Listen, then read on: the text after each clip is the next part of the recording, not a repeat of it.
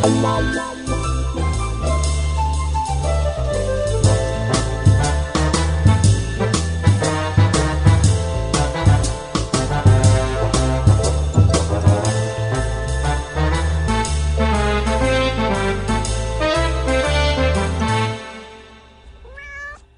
hello. Oh, hello there. How are you? I'm fine. Uh-huh. You came into that hot and then you kind of did the pandemic readjust. It's fine. Whatever, fine. So Julie and I were 37 minutes into complaining about kind of everything, but also our cats, and we were like, why aren't we recording this? This could just be we should let everyone know how upset we are with our animals. So this is Airing Our Grievances corner about our cats in quarantine / the pandemic.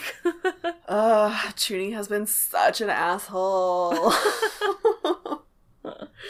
Oh God, what's he been doing? Oh no, you told me one. Tell the good old cilantro story you told me a minute ago.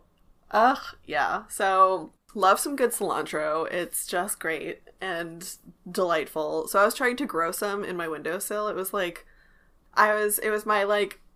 last little bit of shred of winter motivation. I planted myself some cilantro and basil in my windowsill. Mm-hmm.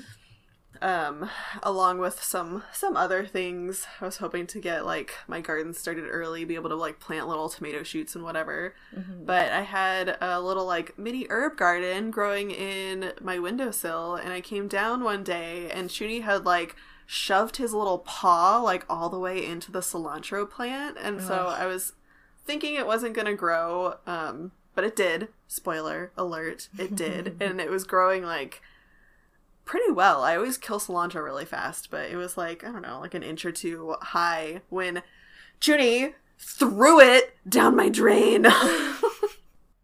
What a weird move. Yeah, he literally just went up and tipped all of my herbs down into my sink. Oh my God. Landed upside down, cilantro gone. I was so mad. Speaking of which, Shadow is dangerously close to all of my plants and also trying to hit Murphy from above my plants, my zebra plants. So I have a feeling we're about to hear a lot of cat hissing and plants crashing in a short moment. Yeah, perfect. Okay, thank God. He did the cat walk away thing where he was so much impending doom was about to happen, and then he just casually stepped over all of it back to the other side. Nice. Oh, now they've switched places. Oh my God, sorry. Now I'm just narrating a cat fight.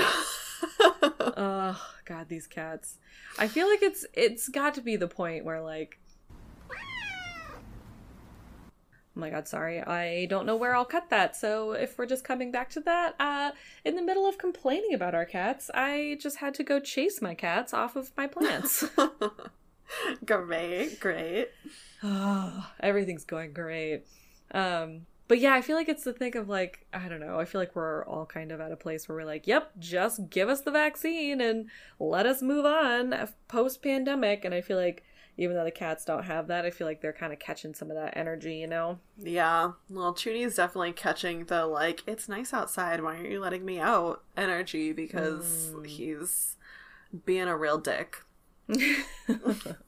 And also, I don't know about you, but I am well, no, you live in LA, so this doesn't apply. But I am the biggest baby when it comes to springtime. It is my least favorite season because I maintain that it is the coldest. It is the coldest season out of the year. Yeah, no, we do have that discussion here because LA actually does get at night right now it's getting down to ooh, 40s-ish. I know that's still not cold, but it's getting chilly enough, and during the day it'll stay. Today it actually rained most of the day and was no higher than 50. But I think there's something about that middle, a place that doesn't normally get cold. It's obviously it's you feel colder, but it's also just is it actually colder though? You know?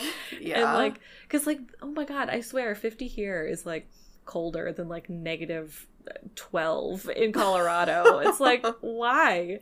But no, it's the same. We've had the last week we've had some weird weird weather. I mean, really nice rain, which we obviously need, but yeah, just like cloudy, kind of rainy, kind of drizzly, which is really nice. But yeah, oh my god, all of us are like, I bought a space heater, which like I've never had before, because I'm like, this is LA, I don't need a heater. And then last winter, quote unquote, like season winter, yeah, I just froze. I just was so cold in my apartment and like piling on blankets, and I had no other solution except to like, have always kind of worked, well, not always, but I worked from home before the pandemic, and so I just was like working from my bed constantly, and just like comforters layered on top of me, and I was like, I will never get warm.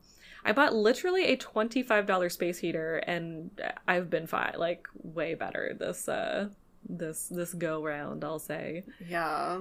Well, I always get so annoyed when it gets to be like now-ish, like springtime, and like it starts to warm up and like get sunny, and like the days are getting longer, and then some masochist out there is like, oh my god, it's so nice, let's have a picnic. No, it is not picnic weather. It is cold, and I still want to stay inside, and I recognize that it's beautiful out there, but it's still freezing. And no, I won't turn my heat off, you monsters. I feel like it's just the mentality of like, oh my god, it's nice, let's be outside, is like the reason why I hate spring, because no, it's still terrible and cold, and I hate it, and I still want to be like bundled up in blankets, but the world won't let me because it's no longer acceptable. Well, Julia, here's the good news about the pandemic. No one's gonna know. No one's gonna know if you stay inside, if you don't see anyone, if you pile yourself with blankets for the rest of this goddamn, it's true. Quarantine. No one's gonna know. No You can do whatever you know. want, my friend. It's true. Well, all that to say, we hope you guys are doing well. We feel you if you're feeling really, squirrely. Just kind of, whether you have your vaccine or not, it really does feel like it's kind of at this point where we're just... Oh, I don't know if you could hear Shadow just doing his little squeaks in the background. Little squeaks. I do hear some squeaks. Oh, wow. Did we never do Welcome to Paranormal Captivity? Welcome.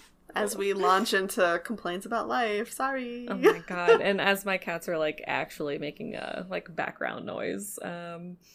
Yeah, welcome to Paranormal Captivity. We are a cozy mystery podcast, and this time around we are a romance and pet.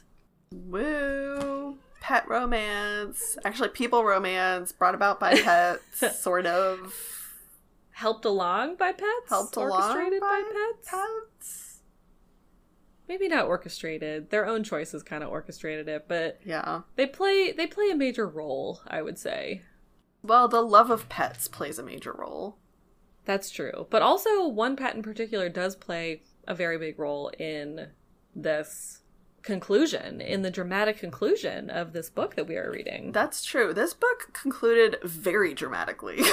It definitely did. I was with it up until a certain point, and then afterwards I was like, oh, all right, we're making these choices? Okay, fine. Yeah. No, for sure. It did get a little drama-y in there, but you know what? I was still into it. I'm still into this book. I still think it's one of my favorites that we've read. Yeah, I actually do too. It was still really compelling. Like, I definitely still stayed up way too late trying to get to the end of it, which is always like a fun find in a book. Like, it feels kind of rare, to have that like Harry Potter don't want to stop reading type quality. So yeah, no, I definitely am still on the recommendation train. Oh my god, I'm so sorry for the background noise. I don't know why they're doing this all of a sudden. But anyway, so yes, welcome to us and this podcast. It's chaos right now, but we are reading The Trouble with Tabbies, a love and pets romantic comedy by A.G. Henley. And so we did the first part, that we are on to the second part. It's actually a little shorter than some of the Cat Who, maybe like shorter and like less dense, I would say too. Like the Cat Who kind of like is a little much sometimes. But these are really light books. They're really quick. So we are on to part 2 of The Trouble with Tabbies. Yes. Part too. Woo! Which is kind of funny because, like, I actually was realizing this as I was reading it. I was like, I know she has tabbies, because our main character, because she has approximately 1 trillion cats. Mm-hmm. But the main cat is not a tabby. No, at all. Isn't it a tuxedo? Yeah, and it's still a T. It could be like the trouble with tuxedo cats, you know? Yeah, it doesn't quite have the same ring to it. I know.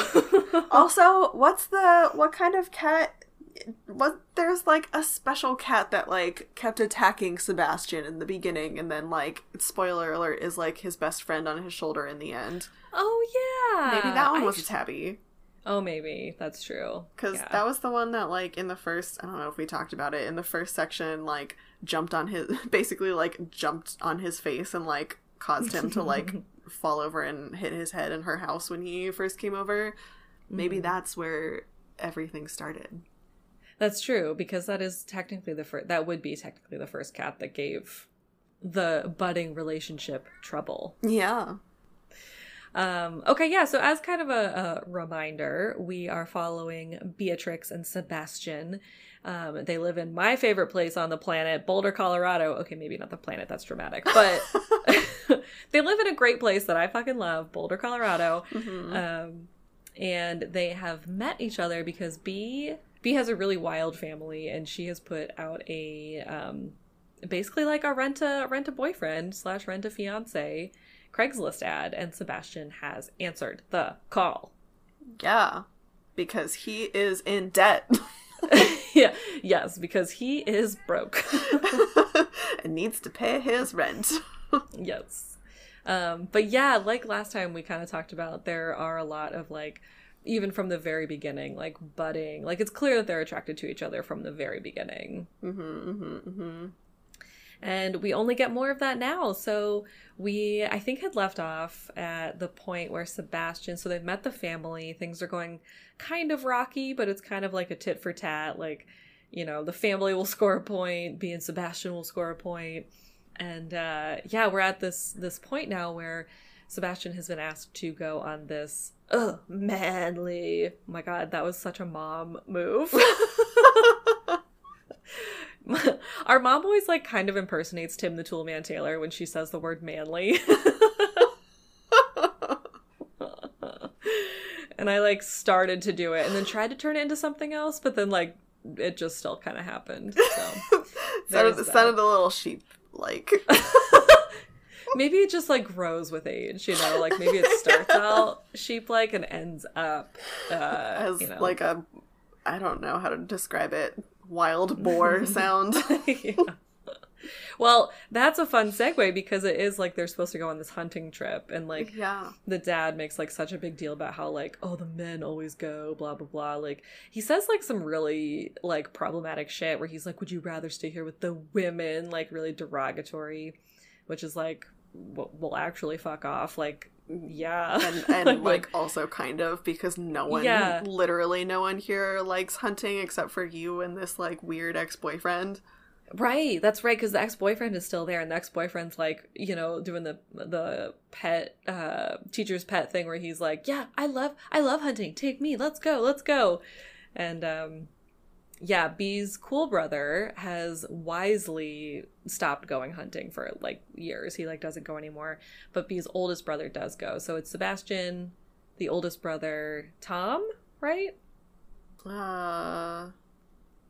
I think that's the oldest brother, and then Reed is the ex. Yeah. No, it's Oh, Ben, right. Yeah, I was gonna say, I think Tom is like the one that we like don't care about because he plays zero zero roles in this story, but Ben is the sister's husband. That's right, yes. The dramatic one where like, yeah, they basically leave on this hunting trip. They get there. It's like they have like a hunting cabin that's like, you know, not too far outside of Aspen. Which I actually meant to mention last episode that if they were going up a certain road, the other town I used to live in Winter Park in Colorado, but the other town I used to live in Colorado was Buena Vista. Well, they call it Buena Vista. It's like Buena Vista. Like it's written like Buena Vista. But it's like literally on the other side of the mountain from Aspen. So it only takes like 45 minutes an hour through this mountain pass. But if it snowed, then you have to go like 3 hours around, like by the highways.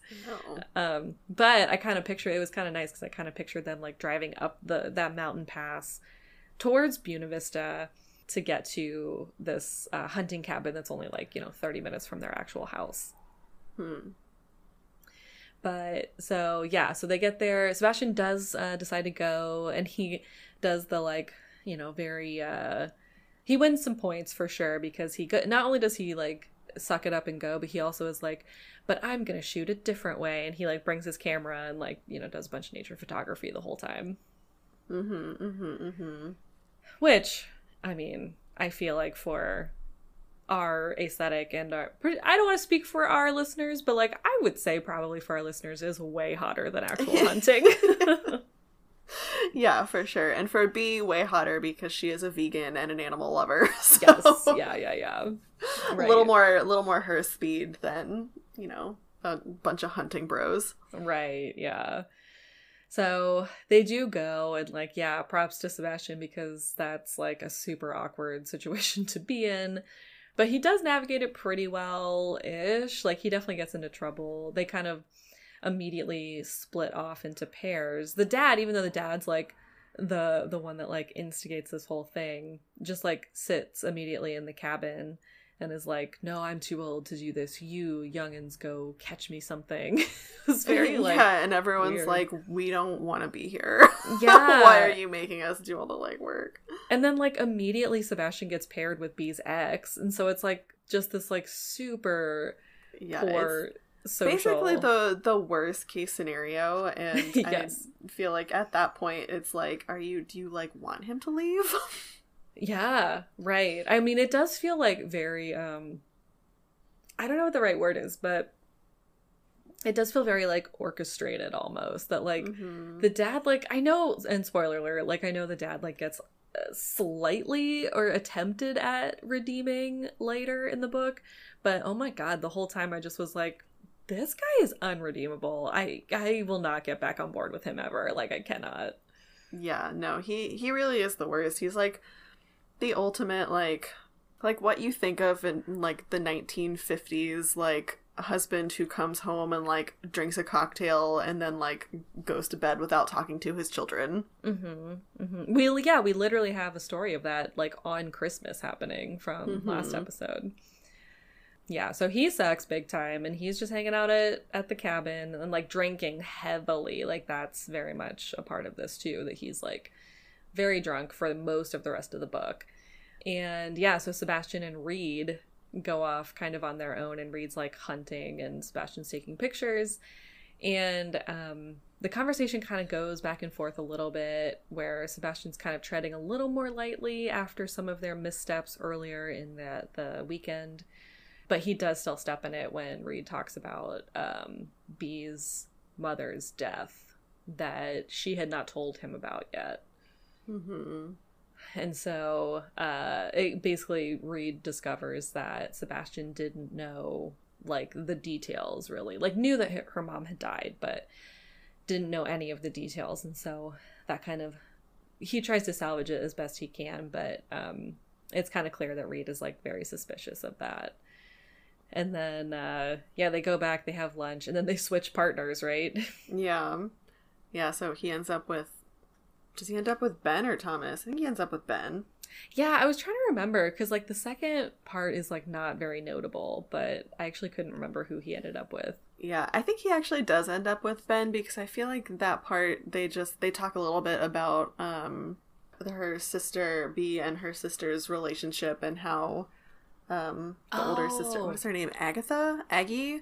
Yeah, I think it's Agatha, which is funny because I just watched all of WandaVision, so now I'm like, is it Agatha, or do I just have a crush on Catherine Hahn? Yeah, no, it's Agatha.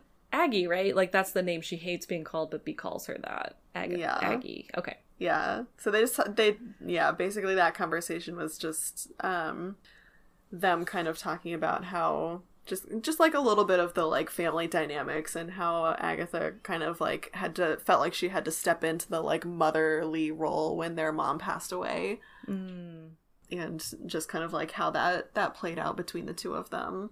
Yeah. So, but I think at this point you kind of get the sense that Sebastian's, feeling a little bit like more invested in this family than I'm sure he was prepared to, and kind of thinking like, oh man, this is like like a lot of shit is happening, and like there's some drama here, and like, am I being helpful, or am I being like a huge asshole coming in and like pretending to be a part of this family, and then I'm just gonna like leave and disappear afterwards?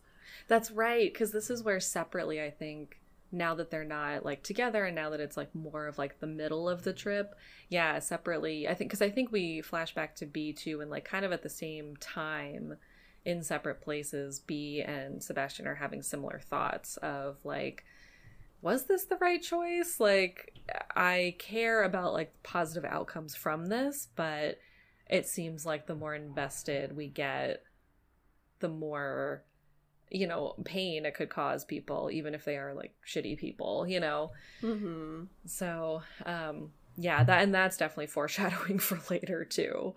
So that kind of sets us up to like go into the like 3/4 of the way, like climax and denouement. So the hunting pairing up kind of finishes, and they end up back at the cabin because they stay overnight. They actually, even though it's like only 30 minutes or so from their house in Aspen, all of the men stay overnight and come back the next morning. So they have a meal together, just the men. And that's as awkward as it would seem too, because it's like kind of what ends up happening later too, which is like the dad is like, trying to be the head honcho, and Reed is sucking up to him so bad. Mm-hmm. And then some like little tidbits of drama come out because the dad's really drunk, and like kind of out of the blue is like, Ben, like, I heard some shit basically. And Ben's like, gets weird, and it definitely hints more at the infidelity that we kind of thought initially. Like, it's kind of set up for you to suspect that way, and like this is definitely another push in that direction, kind of. And I think that's it, right? At the cabin? I think that's I think that's it at the cabin. It kind of seems like, I mean, as awkward as it is up there to have those like kind of family issues pointed out, it also kind of seemed like it wasn't news to anyone up there. Like, it was kind of one of those things where the dad was like, you need to get your shit together, and everyone was like, well, I mean, you do. We're not gonna step into this argument, but we're also not surprised, kind of thing. Ben like kind of hedges around it, but everyone else kind of like just doesn't act super surprised, which is really sad later on too, that we'll get to. But you're right, it does seem like everyone knows this except one person that you can, or two people that you can probably guess. So the next day, Sebastian comes back, and it really seems like longer because of the way it kind of goes back and forth between the two of them. I forget, was there anything important happening for Beatrix when I think this is actually when she and Agatha, like when she helps Agatha wrap all of the photo books, and I think she's mostly just helping set up for the party the next day. So like we're actually getting into like the end of the weekend, the like actual party. I think we had the photo book scene, and I think that was the last kind of where we closed out the last section. So I think they're just kind of setting up, and I don't think we have a chapter, like flips perspective each chapter, but I actually don't think we have a B perspective chapter while they're in the cabin. Oh, interesting. Okay, So when they come back, I think it's kind of like, amidst preparation for this party. And I kind of actually don't like a lot of those little details are kind of eluding me up until the party, like the drama of the party and everything after. Do you remember anything that happens before the actual dinner? So the only thing that I'm like flipping through to kind of like get the timeline again. So I think they pretty much go straight into the dinner from they like everyone comes back from hunting, and I think that's like the morning of the dinner, so everyone's just kind of like they get back, they get ready, but we do have the fun naked scene. Oh, that's right. Gotta have one of those. Fun naked scene. Yeah, so as they're getting ready, they kind of like, I don't know if everyone remembers from the last section the way they have it set up, because Sebastian and Bea are supposed to be fiancéed engaged. Oh, fiance.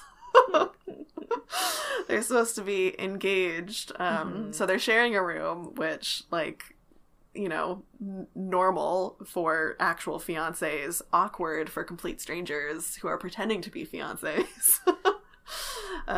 So yeah, Sebastian's sleeping on the floor, Bea's sleeping on the bed, and they kind of like take turns in the bathroom. But they have a little snafu when in this next section. So Sebastian comes back, and they're like, I think, switching in between shower time. So Bea's in her, you know, coming back in her robe, and he's like heading out to the bathroom to like shave and take a shower, and he leaves, and like right as she drops her robe, he walks back in to grab his razor, and it's just a whole thing, a whole sexy thing. A whole sexy thing, which, you know, it actually reminded me a lot of a movie I love, The Proposal. I don't know if you remember The Proposal, but there's a great, like, this exact scene in that, and I just remember one of them yelling, I can't remember if it was Ryan Reynolds or Sandra Bullock, but one of them just yelling, "Why are you naked?" But then they're both naked. It's like one of them is taking a shower, the other one thinks the other one's not there, and like all that. But yeah, that movie was great. But anyway, it felt very similar to that, of like, oh yeah, you gotta have an accidental naked scene. You gotta have a naked snafu. A naked snafu. If it's a romantic comedy, you gotta have a naked snafu. Yeah, for sure. This one has a great naked snafu. Which actually, I wonder if that's gotta be the trope too, right? Because it's the same setup in The Proposal, where Sandra Bullock basically, like, because Ryan Reynolds is her fake fiance. Yeah, fake fiance. It's the whole fake fiance thing. Yeah, there you go. Gotta have a naked fake fiance. Oh man, now I want to watch that movie. It's a great movie. Anyway, yeah. So that scene's great. That's like as they're getting ready, right? That's like not even at night. Okay. Yeah. So then we go into the dinner, which is just yikes-a-roo. Yeah, what even happens? Like, it's a very fancy dinner. Yeah, there's like a couple of things that happen. So the first thing that happens is Bea is in a very sexy dress, and Sebastian likes it. So gotta point that out. Yep. But I think it's at this point where the dad, I know he pulls Sebastian aside later on in the night to kind of like confront him about a couple of things, but I think he actually confronts Bea first about the pictures of Sebastian that he found online of Sebastian and his ex-girlfriend, which was like a matter of like months ago, which doesn't follow along with their story and their timeline, but is before he met But is before, yeah. So he's single now. Don't worry. But yeah, he had just gotten out of a relationship, which, you know, was obviously not factored in, and yeah, they didn't think to, in their week of planning, didn't think to create fake social media accounts. Yeah. Which seems like a pretty obvious thing that you gotta do. I mean, to their credit, I feel like I would have the same exact problem. Like, basically what they did was, like, they really did commit to it, but they didn't commit to the level that, like, you really just need to be, like, committed to, like a really intense level of, like, detail to read. I feel like, right? To, like, really pull something like that off. Like, just the level of detail. And I feel like they committed to the level that I would have, which is, like, yeah, Not a I'll do lot. this. Right, but like I'm not gonna put, because then it's also the thing too, like I feel like especially both of them now are feeling like, is this really the right choice? So I feel like by like not fully committing to, they're being like, oh, okay, like we're still good people, we're not like diabolical. Yeah, and to be fair, I mean, I don't think Sebastian is like 100% into this. Like, I mean, he's 100% into whatever B wants him to do, but I think he's not going to be the one to suggest changing social media profiles. No. And right. B at the beginning was like, no one's going to notice. I've been telling everyone different names of my boyfriend for the past like 3 years and no one's caught on yet. Like, no one listens to me when I talk about, significant others. So I don't think she's suspecting that anyone will question her the way that they are. Which is interesting, and like just to put a pin in that, because that does come back later actually. The idea that she has been, right, like kind of blatantly telling everyone different names because she kind of forgets what she's told other people, and she like thinks that they haven't caught on, but we'll just put a pin in that because let's say because they have. They have. Yeah. Let's just say it. They have. Yeah, which to be fair is probably why they're suspicious coming into this, because they're like, fair. Sebastian is not a name that any of us have heard. Right, and like I said last time, like Sebastian's a really hot name, and like also just aside from it being pretty, hot, like clearly different name than like, I don't remember what she was telling them, but they were like pretty generic names. Yeah, it's not like you're gonna say like Sebastian and Steve and someone's gonna think it's the same, like think that's the, kind of confuse those, I guess. Yeah. So that is a kind of an interesting tidbit that I guess maybe goes to redeeming her family a little bit, because they care a little bit more than than she thought they did. Yeah, they're like a little more perceptive and like on her side ish, but not much. I still am not redeeming the dad, but we'll get to that. Yeah, no, he's for sure still an asshole. Yes. So the dinner itself is like, very fancy, tons of servers, like tons of courses type situation. Reed and Sebastian are like sitting next to each other again, right? Yeah, I think, and I can't remember. No, I can't remember I think B's sitting in between them. Oh, that would make more sense, like thematically. Yeah. Because of course. Why not? Because of course, yes. Yeah, and then just like the chaos starts. Like it kind of builds and I can't remember exactly what it builds from, but like the dad is drunk again and like pretty quickly starts throwing in some like, I think it's at B, right? It's like pretty. It's kind of like everything. It's like a little bit of everything. Like I think he like shits on Sebastian being an artist, and then he like, I don't know, shits on Agatha's gift, which was like those like super thoughtful photo books.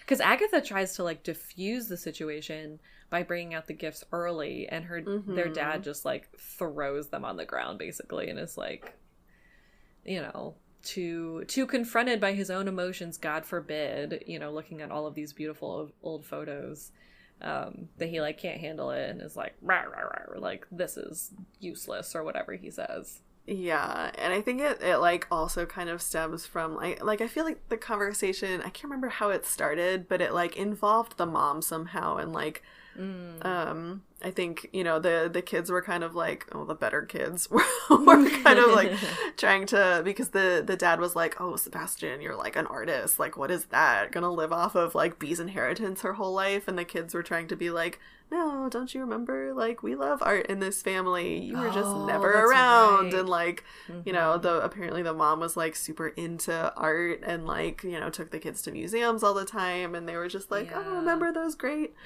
memories. And then the dad was just like being a huge dick, and that's when Agatha, I think, brings out the photography books or the photo albums that she made.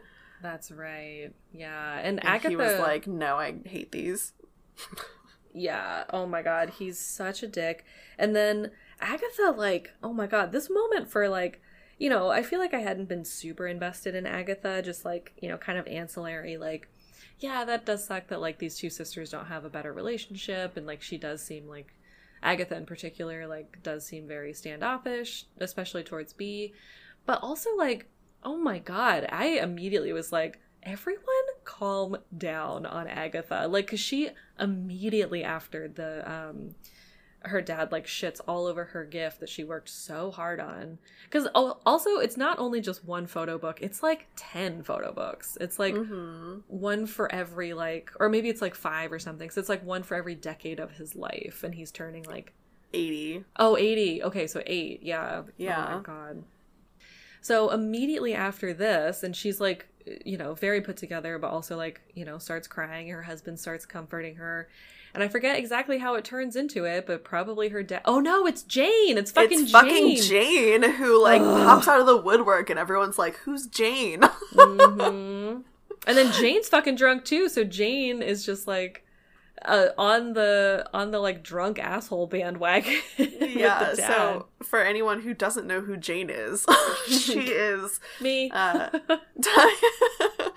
Jane is Thomas's wife, aka Reed's sister, who is probably one of the reasons that Reed got invited, or like one of the reasons why no one really questions why Reed got invited. So Thomas plays zero role in this book. He's there just to have Jane as a wife who can meddle in nonsense.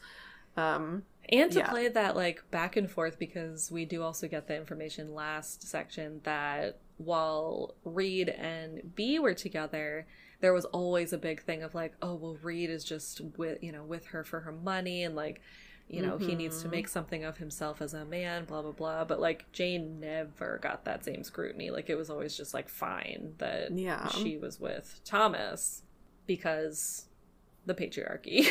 Because the patriarchy. Yeah, we hate it. But anyway, we also hate Jane right now. Yeah, we do also hate Jane right now. She's also part of that system, for sure, because in this moment. Being a super big problem. And to be, I guess, a little bit fair to Jane, like, the information needed to come out, and Agatha definitely needed to know that her husband was cheating on her, but this was the wrong way to go about it, Jane. Yeah, especially, like, moments after her father had, like, destroyed her gift. Crushed her spirit. Yeah, and, like, her husband is, like, comforting her, and, like, she's trying to, like, kind of recover from that, and then it's, like, instant that, like, minutes later, Jane is just like screaming to the table that Ben has been cheating on Agatha. And so this is where kind of the chaos of the night starts, because there's like some back and forth of like, you know, there's the drama at the table, and then like Agatha gets up and leaves, so there's also like some off-screen drama that acts as like, you know, a place for certain people to go, while other people, you know, it's like people going back and forth and leaving Sebastian alone with the dad, which we don't want. No one wants. So, yeah, basically it kind of ends up like Agatha is outside. Ben obviously follows her. Everyone kind of, a lot of people go to like give her space, but also like check on her. So like a lot of people are, and actually at one point too, it like gets down to like Sebastian, Reed, and the dad, and then the dad looks at Reed and is like, Reed, go check on everyone outside, which is clearly like a tactic. So then it's just Sebastian and the dad, and then Sebastian like, or no, and then the dad is like basically like, Sebastian, come to my lair. Come to my evil abode. And then some real drama unfolds. The real drama, and it's funny because this scene is like, I pictured it in my head, the same exact scene. Oh my god, what's that amazing movie with the everyone was obsessed with Chris Evans in a sweater? Oh, Knives Out! Knives Out, when he calls Chris Evans, the grandfather calls Chris Evans in to talk about his inheritance. Yes! That's totally like the exact image that I got. Uh-huh. Yeah, no, that's amazing. Except it's kind of flipped, right? Like, in that, the, like, grandfather, even though, well, Yeah, it's kind of flipped. Like, the grandfather was in the right there and was being like, hey, you're a dick. Like, you're an I'm asshole, yeah. Yeah. And Chris Evans was like, I mean, Chris Evans is a lovely human, it seems like, for all intents and purposes. His character was quite the asshole.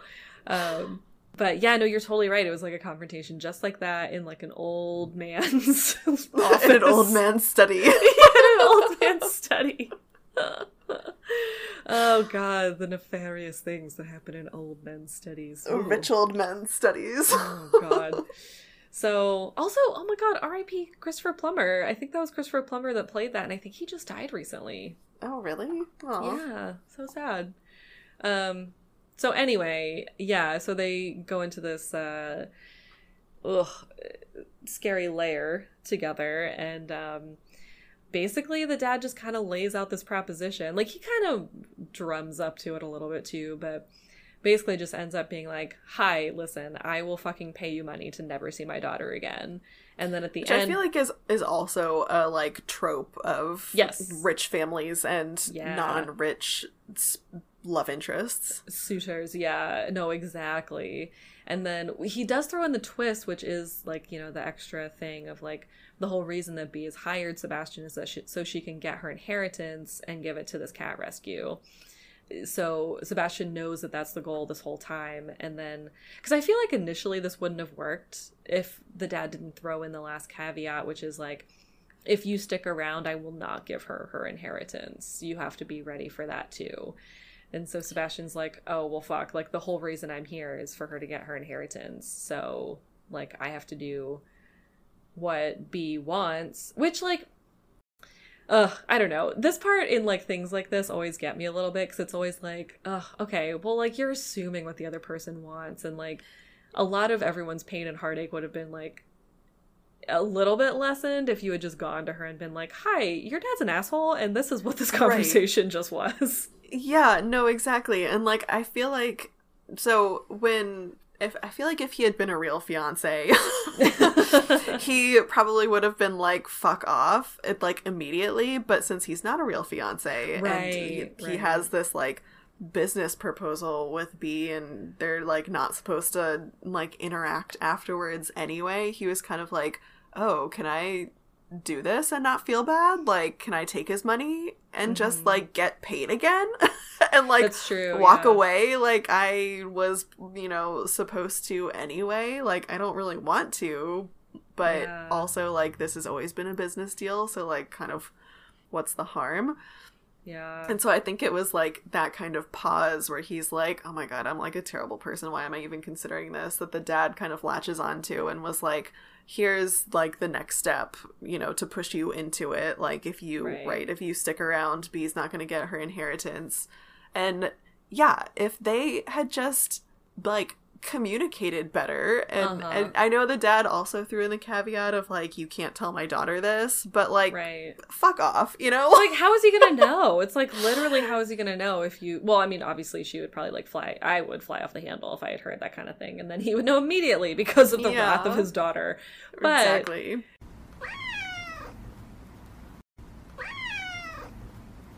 Yeah. But also, if they had just, been a united force, and he had gone to her and been like, hey, we can get more of your dad's money. That's what I was thinking. Honestly, I was like, maybe I'm a greedy asshole, but like, this guy just is the worst. And I was like, okay, if I were in Sebastian's position, granted, I do not understand what it is like to be a man in any way, shape, or form. But I was thinking, I was like, okay, if I were in Sebastian's position, what would I have done? And I was like, you know what? I would have talked to Bee and then been like, okay, you can do whatever you want with this, but here's the way that your cat rescue can get more fucking money. It's like, I take this money, I, you know, pay my rent or whatever with the money you gave me. You take all of this extra money, let them build the biggest, coolest cat rescue on the planet, and like, your dad won't probably even notice that it's missing. You know what I mean? Like, right. I don't know. I just was like, you guys will be closer. A rich white dude has a little less money, and a charity has more money. Like, that seems like a win-win. And cats get saved. And cats get saved. I was like, guys, you needed to be a little more strategic about this. I know. But also, we're coming from the perspective of being women and, like, caring what other people think. Yes. Not to say that Sebastian doesn't care what other people think, but I don't know. Again, not to speak for men because I don't know what it's like to be a man, but yeah. I feel like there's a certain amount of, like, entitlement to make decisions on other people's behalves. And, you know, yeah. Again, Sebastian seems like a lovely person, but he is certainly doing that right now. Yeah, you know, it's so interesting. This just came up in a conversation the other day. I was just telling someone, like, it'd be so interesting to know more of the perspective of, like, because, like, I feel like, and I know a lot of women feel this way, or people raised as women are just so conditioned to act certain ways that are pretty detrimental in, like, the way that society's structured, like, the people pleasing is one, like, kind of smaller but also kind of big, like, thing of that. I feel like I'm kind of constantly being like, okay, is that something I want to stick behind? Like, that action, is that my personality, or was that, like, conditioned from this, I feel like that's what it's like to just be a woman and be a feminist and be someone who's been conditioned with these thoughts from a while back. And I did mention that just recently. It kind of came up where I was like, yeah, I'd, like, love to know what men feel like they are, like, what they feel like they're, like, restructuring in their brains, if that makes sense. Like, yeah, I feel like it, and I do feel like it does take them an extra leap to be like, oh, this is maybe, like, to think more about what even is someone else's experience, like someone that's not as privileged as they are. Which, that's just a long-winded, poorly way of putting, like, fuck the patriarchy. And also, Sebastian should have talked to B. And also, I will give them, too, the benefit of the doubt. This is what I meant to say before I started ranting about feminism. Is that this also, we're maybe not taking into account the fact that this is, like, also a budding relationship within the confines of a business proposition and a fucked up family dynamic. Right, yeah, no, for sure. So I think, yeah, I do think there was definitely an element of Sebastian getting this second business deal and being like, yeah, I want this to be, like, I want my first business deal to not be a business deal, but since it is a business deal, maybe this is a good option. Right. Yeah, there's, like, maybe a little bit of him going too far to be like, this is what's best for B, but I do think he is thinking through, like, okay, well, the actual business proposition of our arrangement is that she wants her inheritance. She literally can't get it unless I do these things. So I think there's that. And then, yeah, there's just, like, a lot of it going. And then also, right, I think it's that thing too of, like, when you like someone and you're not fully sure, like, how they're going to react about things yet, there's not, like, that full sense of trust there yet. So yeah, who knows? It's just a quagmire. The dad just hit him at just the right crosshairs of everything going on for him. Also, not to pull us away from the book, but Chuni's doing that thing where he's, like, so asleep that he's, like, eating in his sleep and making those little, like, nom nom nom noises, and it's really cute. That's really adorable. I don't know that my cats do that. Really? Yeah. He definitely eats in his sleep sometimes. Oh, that's really cute. I love that. Yeah, it cracks me up. Aw, Chuni. I'm gonna wake you up because you're so cute. He's probably dreaming about eating the little cilantro shoots that he killed. You monster. Isn't that cute? Oh, God. Okay, well, anyway, it's actually framed, like, so we're talking about it as if, like, Sebastian has kind of already agreed to this deal, which he has, but well, actually, I don't think he has, because the dad gives him a day. That's true, and he doesn't do it until some other dramatic shit happens, but yeah, he's really not sure if he's gonna do it. The dad's not sure. Also, other thing I was thinking too, the dad's, like, really drunk. Like, I think if I were Sebastian, I would have felt extra okay going to B, because he, like, who knows if he's even gonna, I mean, spoiler alert, he definitely remembers this because lots comes out about this later. But yeah, I think I would have been like, is he even gonna fucking remember that this happened? Like, I think I would be, a little bit more willing to be like, all right, I need to investigate into this situation a little bit more. Mm-hmm. But yeah, so basically, yeah, it's still left unclear, and we actually don't fully know what Sebastian has done or decides to do until the very end, and he explains it to be. We'll get there. We'll get there. We'll get there. Yeah, got a lot more drama to get through. We have so much more drama to get through. So yeah, so what's next? Oh, the outside. So what's happening outside is that Agatha and Ben's relationship is crumbling. Yep. More like exploding. Yes. Yeah. Because Agatha is throwing shit, and rightfully so. Yes. Yes. Yeah. And he's, trying to kind of be like, oh, well, whatever. And I don't think she's even really entertaining him. I think she's just like, I'm getting the kids. Get out. Yeah. Yeah, you were leaving, and that's all that's happening. Mm-hmm. B, which this really like opens the door for B to be like with her sister, and she, in the way of obviously not trying to be like, she should be reacting differently, but she's also like, I can't be here for her. I'm trying as much as I can, but she's not letting me in any way, shape, or form. So yeah. And Agatha does have like in the next few chapters, she does have like the most like silent, secluded breakdown of anyone's life, and it's kind of like her like whole personality kind of like comes together into this situation, because I can't remember when she leaves, but like I think Ben leaves like the house, like the cabin, and he just kind of like gets out.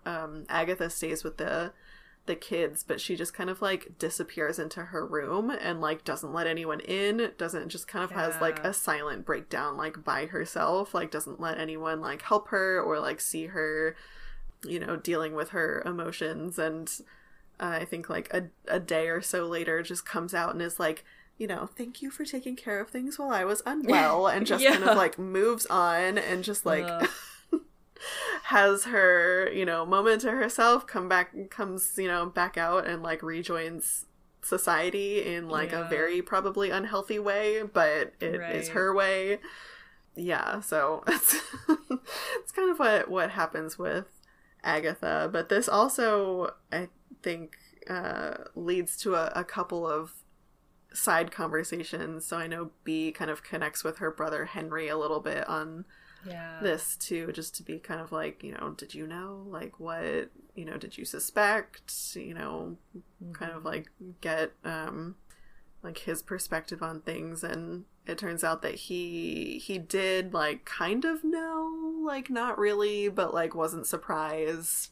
His partner knew more. His partner ran into Ben at the Denver airport meeting another woman at the gate, or like going to it must not have been meeting at the gate, because this is not the 1970s. He was leaving, he was like going on a trip with another woman, and so I think the partner was like, yeah, like I definitely shouldn't have immediately assumed that they were having an affair, but like it definitely had that vibe, like it didn't seem like a work trip or something like that.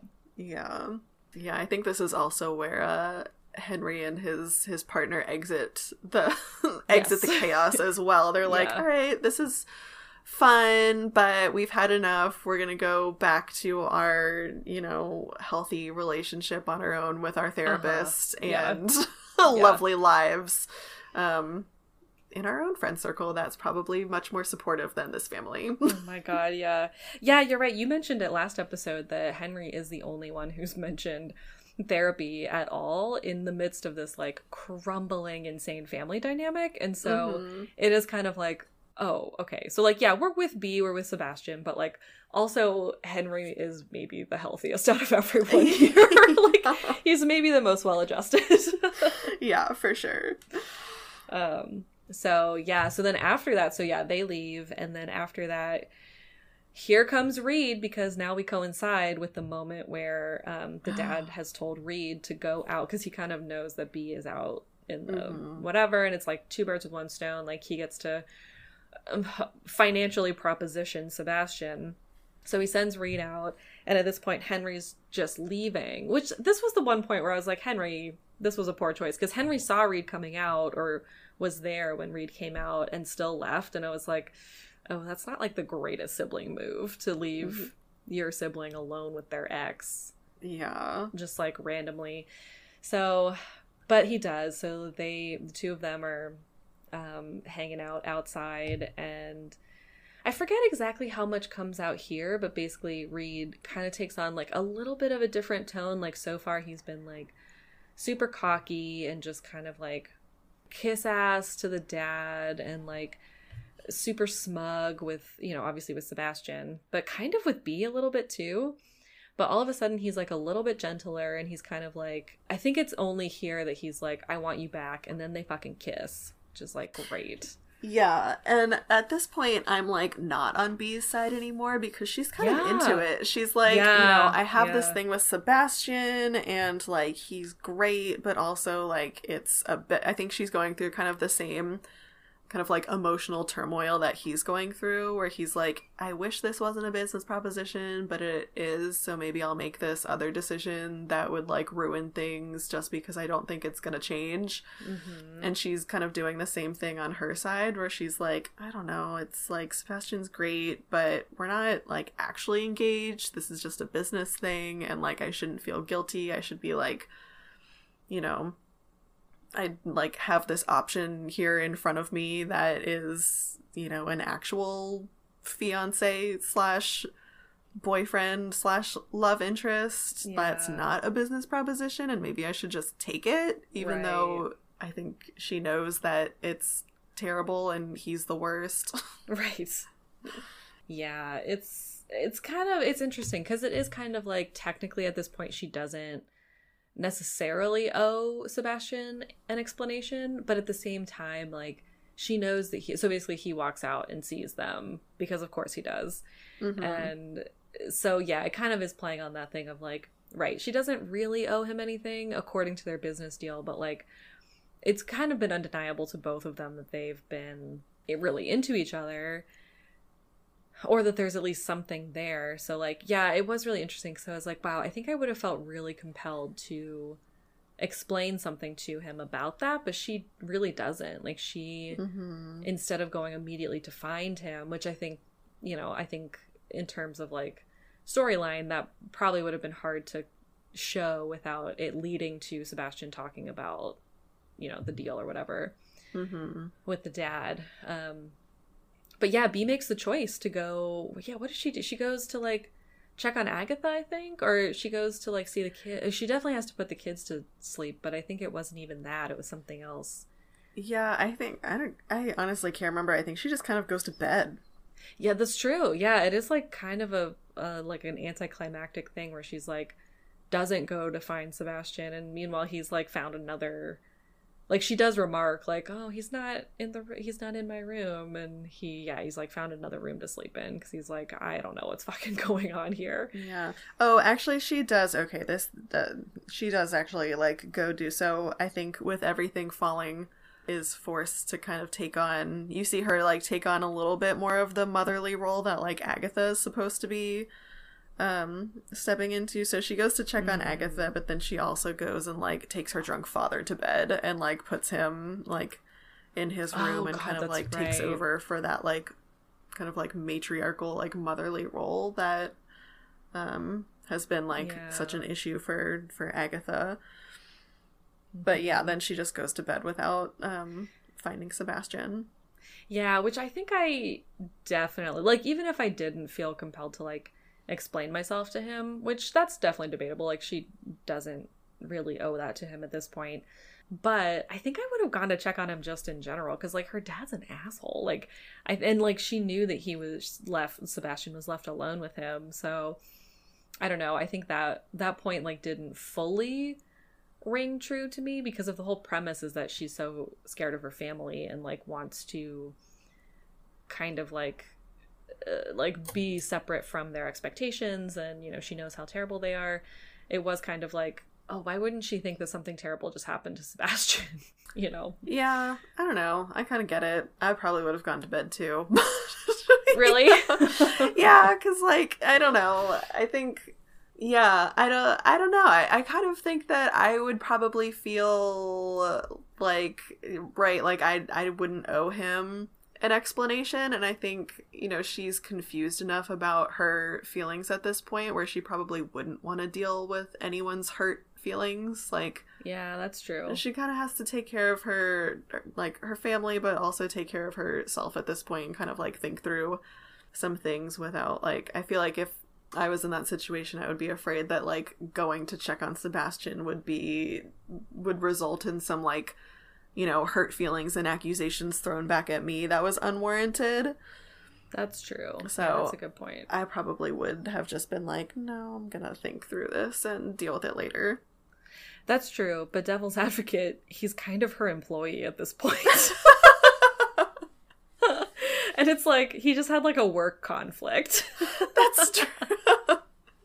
That's so true. Like, I guess I keep saying like she doesn't owe him, and like romantically she at this point she doesn't. You know, they haven't had any sort of like communication. It's all just been like attraction. So like in those senses, like true, she does not owe him anything.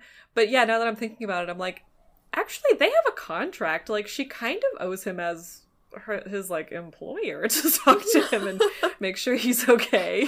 But I don't know, what would they have talked about? Like, he had things to figure out too. I think it's better that they thought on their own before coming back together, which, spoiler alert, they did not do because we have chaos the next morning too. Oh my god, we have so much chaos. I know. It's right, like to close out that convo.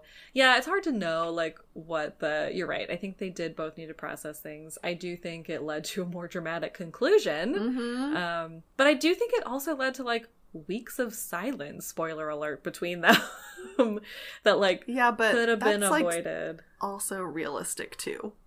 That's honestly true. Yeah, that's true. Yeah, good point. All right, you're right. Let's move on to the chaos that happens the next morning.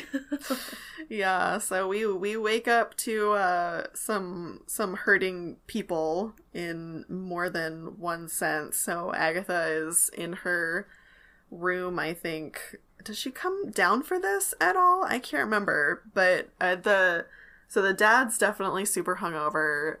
I think B runs into Sebastian like on a walk, and they kind of like have a few cordial words, but like not an actual conversation. And then the kids come running out, and I think that's what starts kind of the whole chaotic morning. So the kids come running out, and they're like, "Oh no, the cat Fluff or Nutter." Yeah, they're like, "Oh no, like Fluff is gone. We like opened the door, and you know she slipped out." So they lost the cat, and which is, as we know from the first section, B's most valuable possession, most prized possession. Per the contract. Per the contract, yeah, her like what she wants to give up the least in life. And so everyone kind of like goes into a panic and like, oh no, we have to find this cat. And so like the kids go out, the dad kind of like makes an attempt to like call, you know, a couple times, and then goes back inside to probably like pass out again.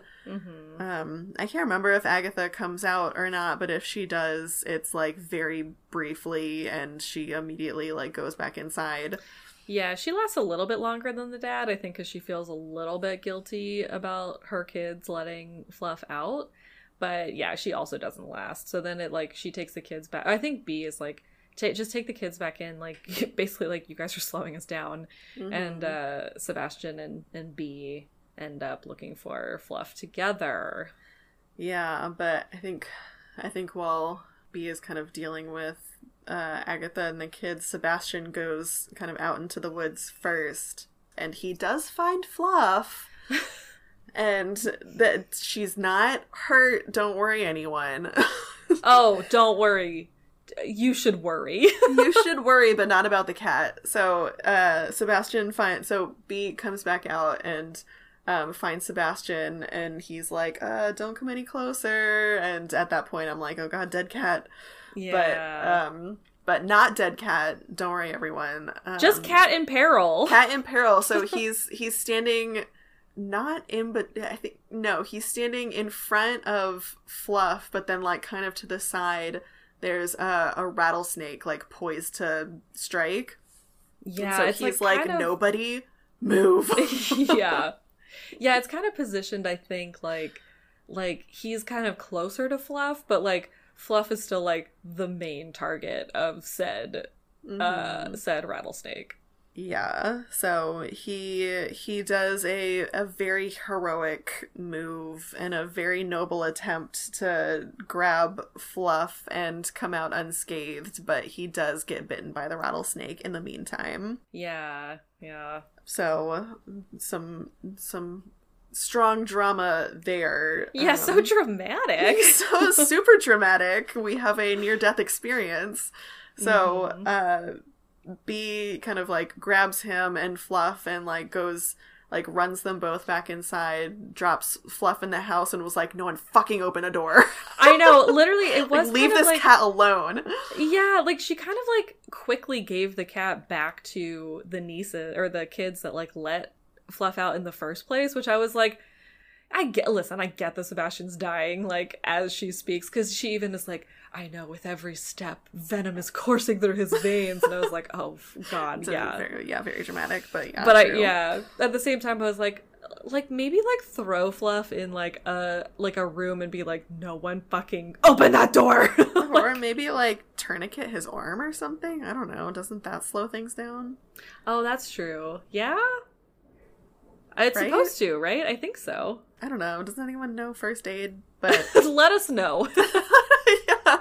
I know you're not supposed to suck the venom out, but I'm pretty sure if you tourniquet an arm, it, like, slows blood flow. No, I think that makes sense, right? Because Yeah. because tourniquets are, like, what they use for, like, to stem blood loss slow and stuff. blood flow, yeah. Right. And especially if it was his arm, like, it should, right, if they, like, tourniquet it and then he, like, dangles it real low, like, don't get it near your heart or anything like that. Yeah. I don't know. Just dangle it. Dangle it. You know, the age-old first aid trick to dangle your arm away from your heart. That's sound advice. Yeah. Don't worry, everyone. If you get bitten by a snake, just dangle it. just dangle it. I don't see the problem. Oh, God. I have been in quarantine for too long. Oh, great. Yeah, truly, if anyone knows the correct answer to that, help us, because we will never survive a snake bite. Oh, no, we won't. And I lived in Colorado. Like, I don't think I saw a dangerous snake there. I did see a bear a couple times. I saw moose. Those are pretty dangerous. Bears, like, aren't quite. I mean, they're still super dangerous, but, like, I think moose are, like, ready to attack at the drop of a hat. Yeah. But anyways, he dangled that arm on the way to the hospital. Dangle that tourniqueted arm. Yeah. Oh, and who fucking steps up / like is a little kind of spy? Like, Reed is there again all of a sudden. Fucking Reed. And it's like, let me drive you. Like, he's all of a sudden trying to be helpful. Yeah. Which, I mean, fine, fair. He is actually helpful because he drives fast and also drives like a Porsche or something. So it's probably the quickest car to get to a hospital. And also no one else is in the position to, like, drive because the dad's probably still drunk and Agatha is, like, having a midlife crisis. True. Yeah. And also has, like, children to parent. Yeah, so they do get him to the hospital, and, like, it is kind of like a, the scene of, like, the nurse asking for information, like, who she is to Sebastian, and she has to, like, as Reed is kind of, like, watching, or, like, he comes up after parking the car and, like, hears kind of the stumbling, like, her not even knowing his, like, official birthday. And, like, Reed knows for some stupid reason. Oh, like, he has his, Reed pulls his wallet with his driver's license. And as she's sitting there, like, Reed's like, it's this and that. And, like, all of these things. And, like, this is how tall he is and where he lives. And she's like, okay, give me that and go away. Yeah, we get it. We get it, Reed. Come on, get out of here. Yeah, exactly. And so there's like a lot of that back and forth. She never actually gets past the front desk person because Sebastian's taken back and given the antivenom, and then like is told like doesn't want to see anyone, and so they don't let her back, even though I guess it is kind of suspicious that like she didn't know any of the information, and even the other person that she's with is like suspicious of her. So yeah, I can't really remember if they like don't let her back or if Sebastian is just like, I want no visitors. Yeah, dramatically. I think he just says he doesn't want any visitors, and she's like, all right, you know what, take me home because I'm not his actual fiance, so I'm not gonna like pressure him into seeing me. Which like I get that too. Like I think that goes back to too like the same argument of like, should she gone and talked to him that night, or like should she not have? Like, it's kind of the same thing. Like, I get why she was like, all right, I can't do anything else. But it's also like, you kind of, like, it was your whole situation that got him here. And then your cat. Like, I get that he made his own choices and all of that. But I think I would have tried a little bit harder to see him. Granted, I again wouldn't have. And I think you're definitely coming from the more obvious place of like, these people are like so in love with each other, they need to just get over themselves. Right. But I also think they're both in a position where they don't know where they stand with the other person because of this contract. Right. And so I think Sebastian's like, I don't want to see her because like I'm, you know, like we have this whole thing with her dad that we learn a little bit more about later on, but then he's also like, I'm, you know, contracted to never see her again, and so like mission accomplished, I'm supposed to never see her again, and like she's the one who wanted it, and I don't want her to give up her cat. You know, and I don't want to be like left hanging and like give up my camera for, you know, something that isn't gonna happen. And I think she's kind of in the same position where she's like, I don't know, like he doesn't even want to see me, you know, this thing with Reed, he saw us kissing, like maybe I should just go with that, like he's probably mad at me, and then he got bitten by a snake, which doesn't make him happier. Right. Yeah, for sure. Yeah, so obviously selecting the It's Complicated drop down from Facebook for this one. For sure. At the moment, but we kind of leave Sebastian at that point, although I think we do get the snapshot that like that this might come a little bit later, but basically he's okay, he's at the hospital, he stays there like I think a day or something, and his family's actually from Durango, Colorado, which is like I think it's actually, I can actually tell you where Durango is because I've been looking at Colorado. Oh, perfect. It's actually kind of like in the corner on the southern border by like Arizona. Oh, I thought so. Okay, yeah, I thought it was like on a border somewhere. Okay, perfect. Yeah. But which is still kind of far from Aspen. Like that's kind of a drive, but apparently his dad comes up to like get him, and he stays at home for a little bit after that to recuperate, which we will meet back up with him there in a little bit. But in the meantime, Bree, hello? I literally am just thinking about the cheese I'm going to eat after this, which is why I said that. Wow, that was really telling. Little snapshot into my psyche. Oh my god, that's so funny. B, yeah, so she stays like I think not much longer. Like she basically leaves a little bit after that, but she does agree to meet Reed for coffee before she goes back to Boulder. And this combo is very enlightening because, you know, I think she basically, it seems like her mind isn't as made up as it is, but I think she never went into it thinking like, oh, I'm definitely going to get back together with Reed. He's still kind of being like, hey, let's get back together. And then the information comes out that her dad did the same fucking thing to Reed. That's like the reason that they, like the initial reason, I don't know that we even said this, that the initial reason that Reed gave to B for their breakup was that he wanted to, quote unquote, what was it, like explore his other options. Yeah. Oh, his other options. So gross. Like they were like unfianced at that point, and like he was like, oh, I just need to like see my other options, and she was destroyed.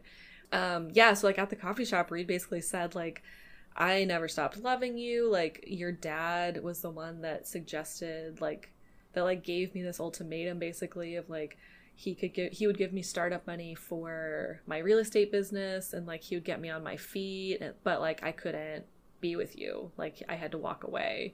And so she was like, well, what the fuck? Like, what are you doing showing up here? Like, why? Like, well, I think she's just, like, mad in general. And so she's like, what are you doing?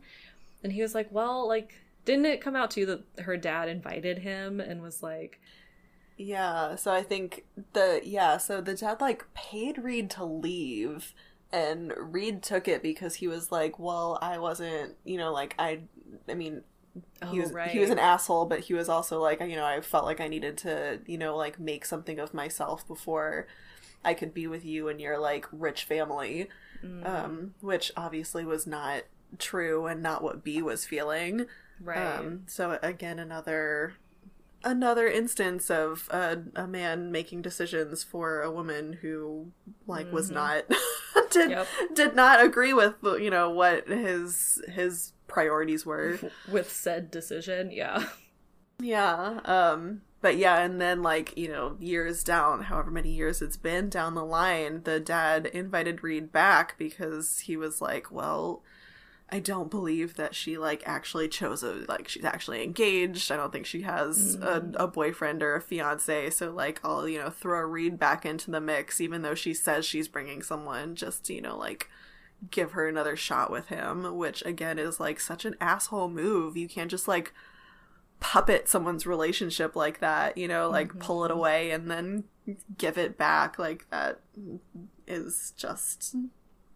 I don't know. The dad's such a monster. The dad is such a monster. Like, that also is, like, a super, like, patriarchal move of, like, oh, like, I don't know. It just has, like, such tinges of, like, my daughter couldn't possibly... that was the other thing that, like, I kind of hated Reed for, too. Like, Reed kept saying to her, like, oh, well, you've always had, like, a certain level. Like, you don't know what it's like to be poor, and, like, you could never live like that. And it's like, who are you to decide that for her? Like, also, she's not living off her family's money. She's living off of her own money and doing fine. So why is he worried about her and Sebastian's income?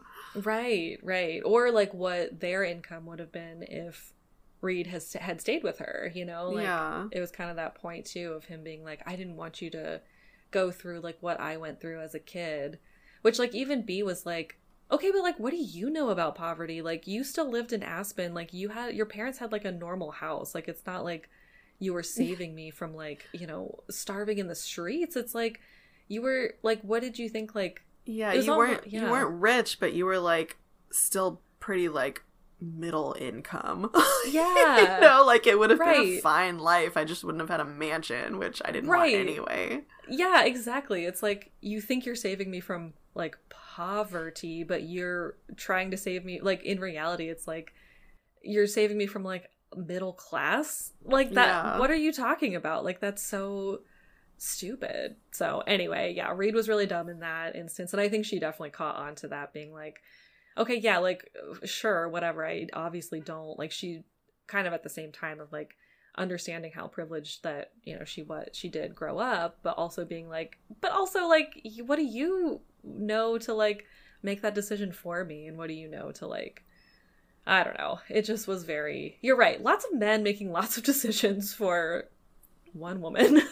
Like, come on. Who was doing fine on her own before all of this happened. Honestly, who was doing fucking fine without all of you. So, ugh, whatever. So anyway, now I'm just mad at everyone. Yeah. Well, we get a fun... So after this conversation, so she does end up saying goodbye to Reed. So she and Sebastian have still not talked for, like, you know, however many weeks since the snakebite incident. However many days. I don't know how long it's been. Time is meaningless. I think it's like weeks. I think it's I feel like it's been a kind of a while too. Yeah, so she still hasn't talked to Sebastian at all, but she does say goodbye to Reed in that conversation and is like, I've made my decision. I don't want anything to do with you. Like, thanks but no thanks. Which is great. Good choice. Yes. But then we get our fun little, like, intro into the next book. That's true. Yeah.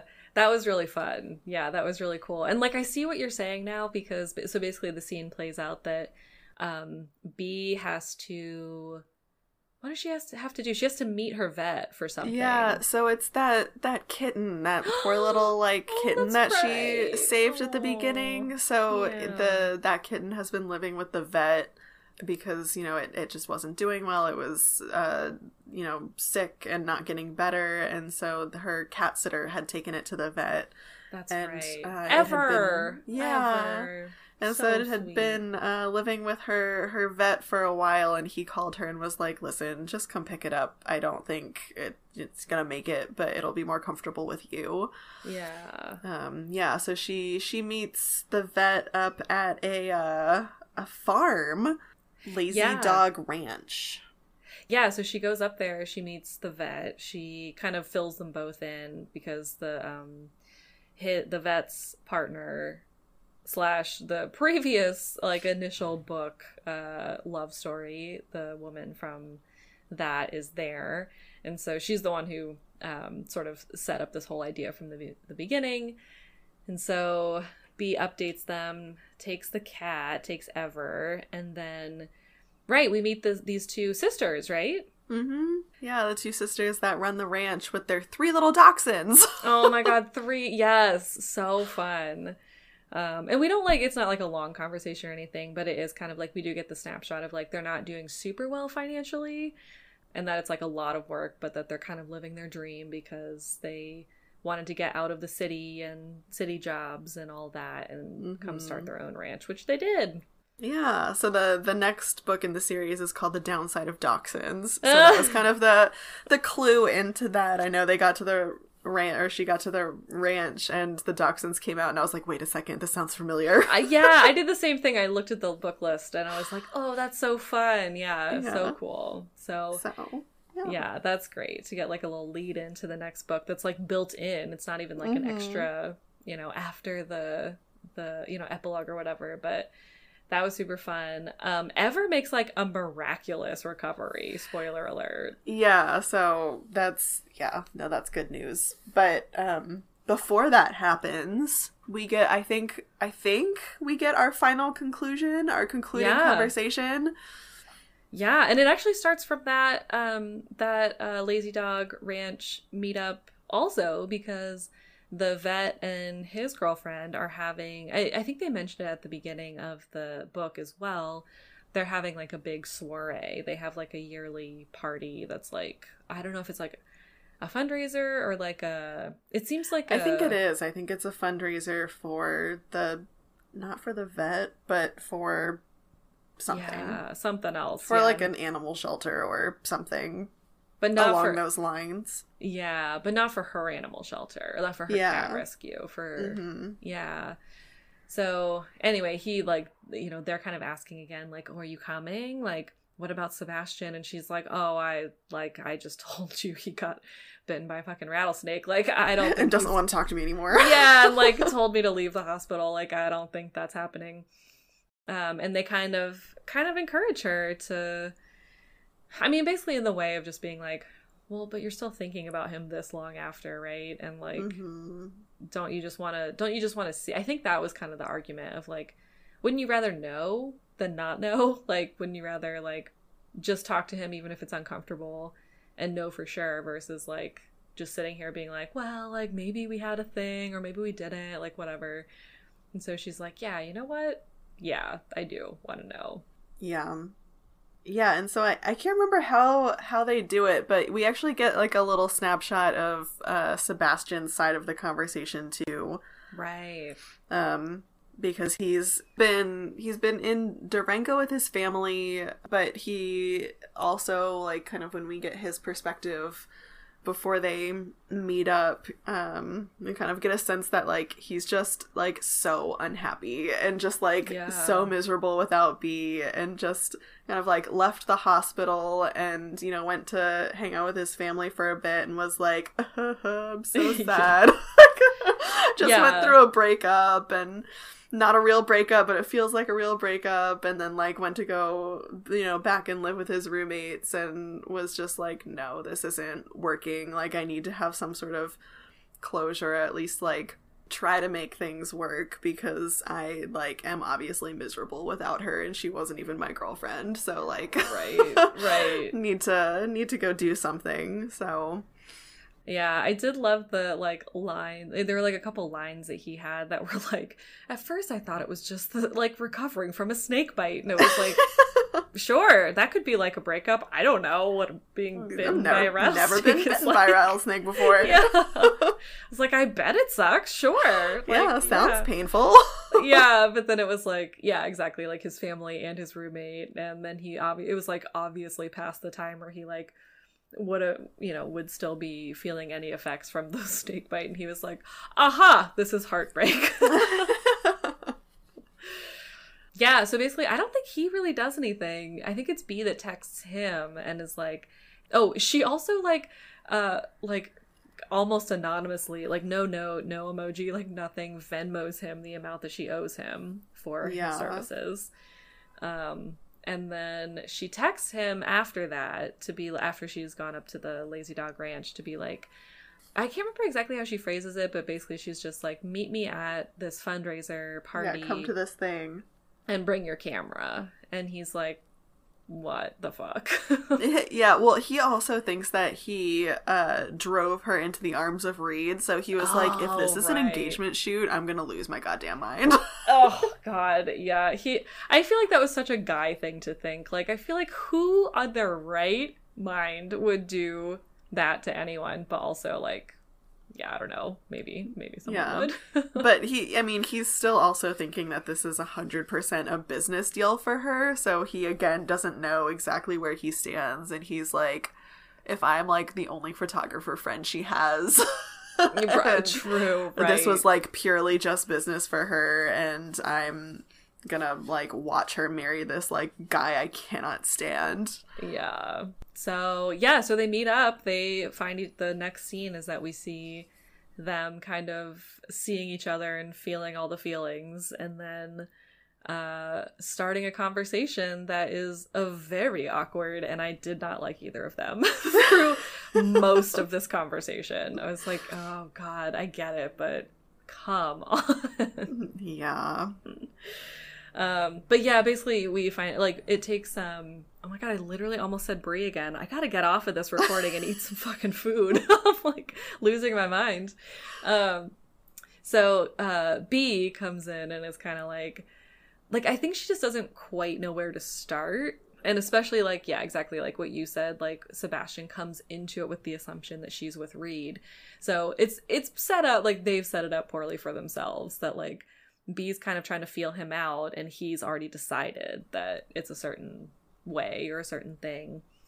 Basically, they kind of have some back and forth until Sebastian is finally just like comes out and says like, well, no, like, because I think she was basically the idea of bringing the camera was like, oh, so like you could take pictures for the vet for like the company or the fundraiser or whatever. And he was like, well, I don't have my camera. And she's like, what? And he's like, well, I fell in love with you, so I sold my camera. I sold my camera. Here's your money back. I want to start a relationship on a not business deal. Yeah, literally, it's just like the floodgates kind of open at that point. Because I think he's kind of like, I don't think he's mad, but I think he's just kind of like, you thought that I had my camera still? Like, I think he's just kind of like, all of this has been happening for me, and like none of this is happening for you. And then she's like, no, it's happening for me too. Yeah, but I'm keeping my cat. Yeah, oh my God, yeah. She's like, I can't remember who comes up with it first, but yeah, I think he's like, you're not giving away your cat. That's stupid. So yeah, like throw away the business deal. Right. Oh, but when does she get the note from her dad? I think she got the note from her dad before this. No, I think it's after, isn't it? Because I don't think she knew the full backstory. Yeah, I think it's after, like, I think it's like, yeah, we get like one scene after this. Oh, maybe it's before. I think it's before. Oh, you might be right. Yeah. Yeah, so she gets a note from her dad at some point We're not sure. No, you might be right. I think you're right. I think it's before. Yeah. But yeah, she gets a note from her dad that's basically like the attempt at redemption that I'm still not buying and still think he's a monster. Yes. But it was basically just him being like, I approve, and like sending her kind of like Sebastian's answer to so Sebastian had sent the dad a letter, or left the dad a letter to be like, you know, to answer your proposal, like, I don't want your money, but I will leave. I think you should give B her money and trust her to make her own decisions, and I will trust her to make her own decisions, and we will just leave it at that. Right. Which was the right answer. Yes, which was very well put and well done. If he had just communicated that a little bit to be like, maybe I probably would have been better, even better, more the right answer. But still very much the right answer. Yeah, exactly. And like, yeah, basically the dad is like, okay, yeah, that was the right answer too. Which is also like, fuck you, man. Like, I don't know. I just hate the dad so much. He's so unredeemable. And like, I get that. Like, basically the last scene we get is actually, it is really sweet. Like, Sebastian and B are together and they're at her house, and like, she has a few less cats now, which is a little bit sad, but also a little bit like more normal life pace. Yeah. Yeah, right. Like Julia mentioned before, like the one cat is like in love with Sebastian, just like so sweet. And the family is coming to B's house. So like, this is supposed to be like, you know, even the dad is coming and like seems to be making strides, which I'm like, all right, fine, whatever. But I don't care about the dad. I care that Agatha's coming to your house. That's exciting because, you know, it seems like their relationship is like much more salvageable than her and her dad's. Right. But yeah, basically to go back to that for a second, yeah, B is like, gets that letter and is like, oh fuck, why didn't I think that my I just learned that my dad did this to my one like major boyfriend / fiance. Like, why wouldn't I think that he did this?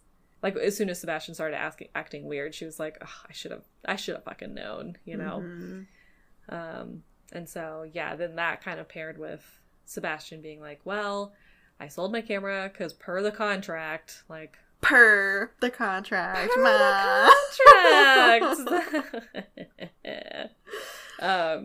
And yeah, I think that's it, really, right? I was trying to like, as I was like talking. No, I think that's exactly it. That's like where it ended. It was like, you know, fast forward to however many months later, and they're like happy with their like cat castle and living in the kind of wilderness. Her like book got finished, and like he's selling more photographs, and it's just everyone's happy. Oh, and he proposes right before her family comes. Oh yeah, I forgot about that. Yeah, so actual fiancés now. Yeah, so real fiancés. Oh yeah, and that's true. That's right. There is the extra like small little bit from B's perspective where she kind of explains to us, the reader, that her and Sebastian, once they got together officially, they did go back to her family and they confessed to everyone. And she was like, it was so fucking awkward, but here we are. We survived. Yeah, so that's kind of funny too. And also, they should have felt very bad for driving her to that. And that could have been a very dangerous situation for her. Honestly, someone got bit by a rattlesnake. It was very dangerous. And also, like, you can't just hire a man and expect him to be Sebastian. Honestly, true. Yes. I mean, you can a little bit more so in Boulder, but not much. I mean, fucking JonBenet Ramsey happened in Boulder. Granted, everyone has their theories about that, but that's not for today. Yeah, so anyway, yeah, that's it. It was a really fun read. Yeah, again, this is like, even though there was like so many twists and turns at the end and so many like places that were a little bit more like, yeah, a little dicey, but like, yeah, this one was still probably the first one, like one of the few of these books that I've read that has like really kept me up at night, and I was like, I have to finish this to know. So that was really fun. Yeah. I mean, you know how fast I finished it. Ugh, I don't want to talk about it.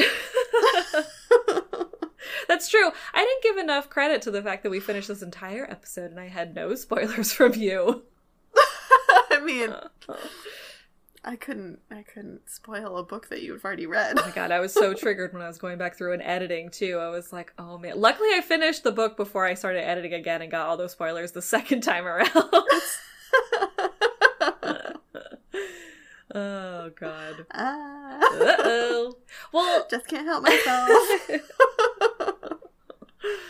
Well, thanks so much for listening, guys. We are so thrilled. We'll have this out this week, and we'll have a new book for you. We haven't really discussed what we're going to read next, but oh yeah, we're still on our 2-week schedule, so we'll be back in 2 weeks, and we'll have a new fun book for you. Yeah. Yeah. Also, shout out again to Cricket for giving me these books for Christmas and inspiring this series. Yes, they're delightful. Yes. And as always, pet your kitties for us. And your puppies. And your rattlesnakes. Oh, don't don't pet your rattlesnakes. I mean, just kidding. That might be but do dangle your arm. If you do pet a rattlesnake, dangle your arm away from your heart, everyone. Oh god. On that note, goodbye. I need to go eat some brie. Okay, bye. Okay, bye.